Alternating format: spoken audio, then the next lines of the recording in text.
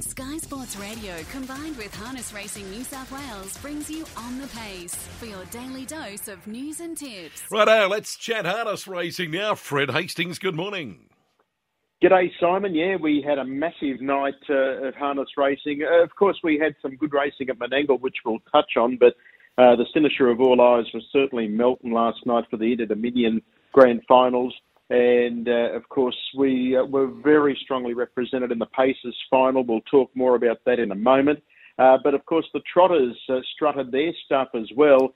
And going back-to-back, last year, of course, Greg Sugars, he was able to produce a perler in the Grand Final here in Sydney. Last night, he partnered with wife Jess Tubbs with a horse called Just Believe, who managed to go through the series undefeated. And here's how Dan Malecki, the voice of Victorian harness racing, saw the action.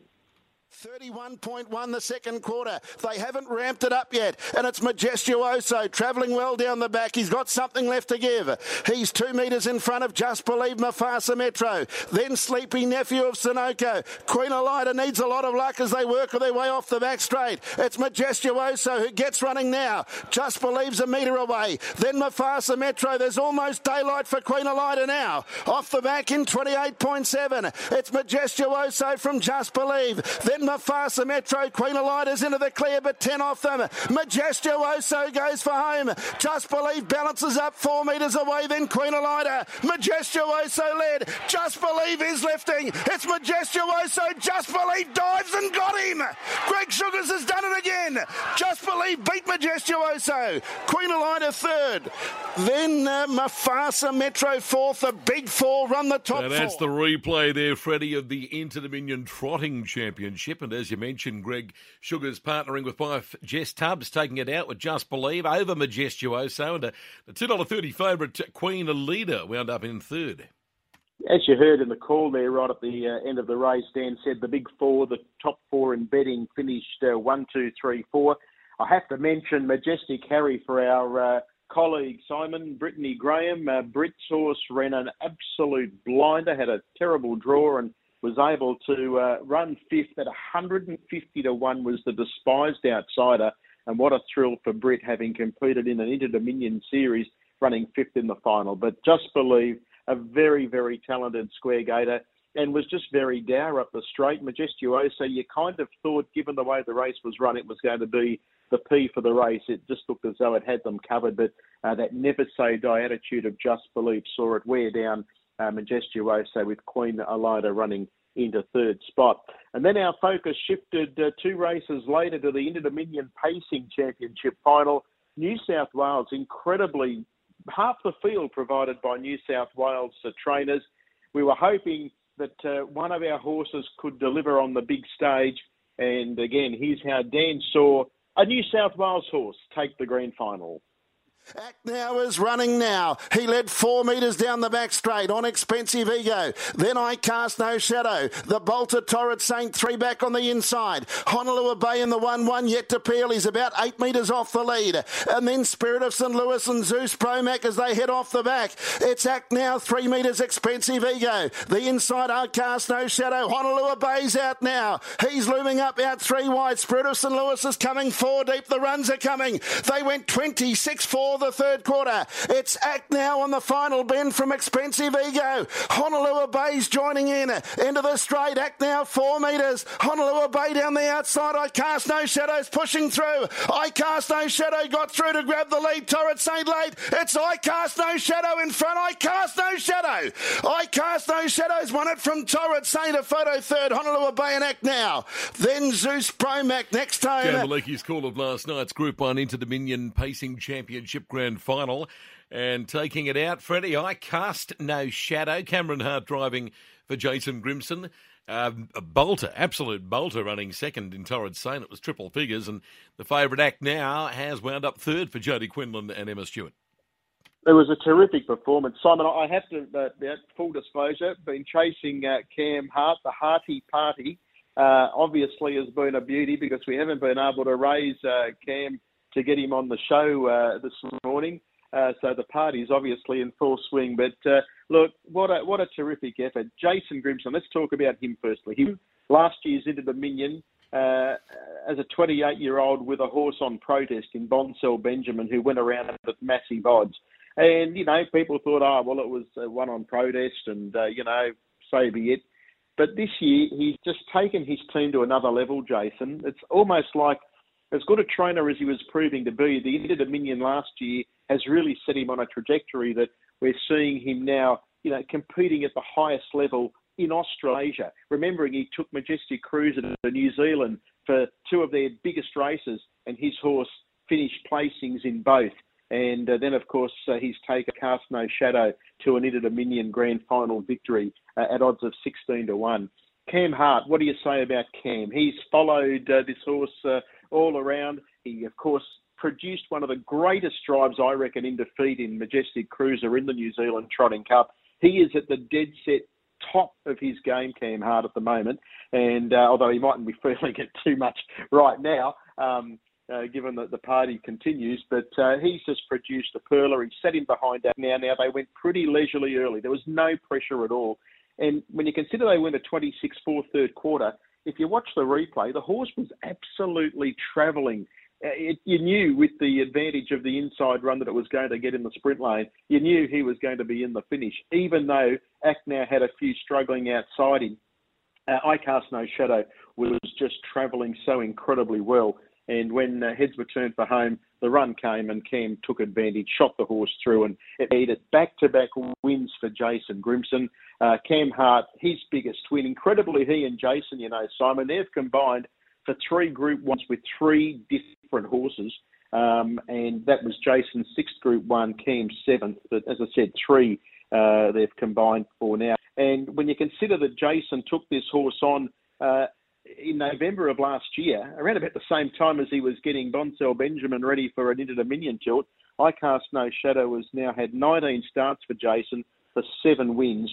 Of course, he won the Group 1 Len Smith Mile, but what an incredible performance it's been. Diane Riley, they say that I've never met Diane, but they say she is one incredible lady and she loves to celebrate. So no doubt the party would have been a good one. On the New South Wales horses, Simon, you touched on Torrid Saint, $126. It was sent around as Acknow the favourite. Honolulu Bay.